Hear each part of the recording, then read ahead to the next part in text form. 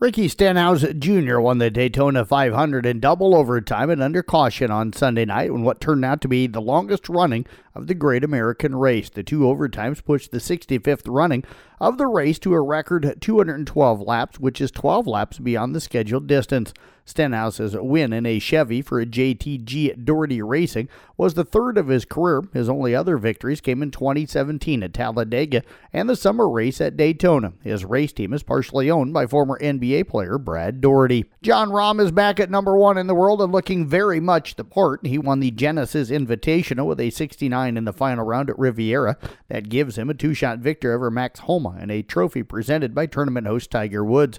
Woods played his first 72-hole tournament since the Masters last April. He shot 73 and tied for 45th. Rahm now has 3 wins and 5 starts this year on the PGA Tour. He has 5 wins in his last 9 tournaments worldwide. He has made $9.4 million in the last 2 months.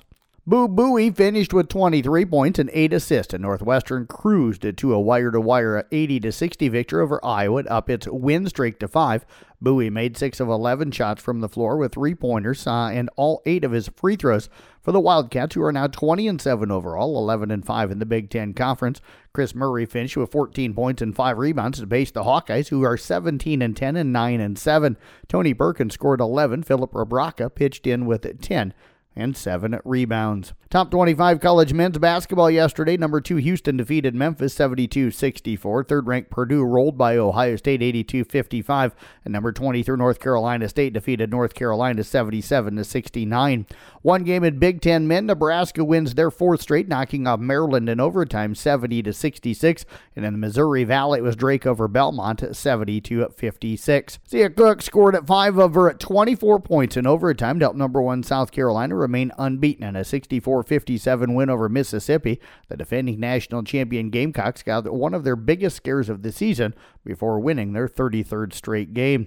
Elsewhere in top 25 college women's basketball, it was number 2 Indiana routing Purdue 83-60. 4th-ranked Utah knocked off Arizona State 74-69. LSU, who is ranked number 5, defeated Florida 90-79. It was number 9 Duke over Virginia 56-52. 10th-ranked Notre Dame topped Pittsburgh 83-43. Number 18 Arizona down number 21 Colorado 61-42. It was number 20 at 4 Florida State knocking off Georgia Tech 80-66. 15th-ranked Oklahoma edged at Kansas 86-80. It was number 11 Virginia Tech topping North Carolina State 75-62. 17th-ranked Texas blew out West Virginia 74-48. Number 19 North Carolina defeated Wake Forest 71-58. And California upends number 25 USC 81-78. Big Ten women yesterday, Illinois routs Penn State by a final of 85-62.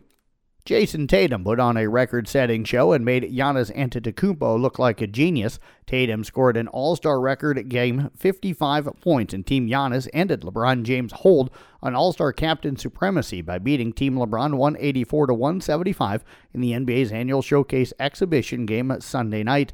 Tatum had 27 of his points in the third quarter, another all-star game record for any period. He was the first pick by Antetokounmpo in the starters portion of the all-star draft, and in the end, that pick proved to be absolutely the right one. One local playoff game in basketball tonight on the boys side of things. The Carroll boys open up their Class 3A Sub-State 1 run as they'll travel up to Sergeant Bluff-Luton. I'll have the broadcast for everybody on 93.7 at KKRO. Coverage getting underway around 6:40, 6:45 tonight with the tip-off of that game at 7 o'clock. And that is a look at sports. I'm Jeff Blankman reporting.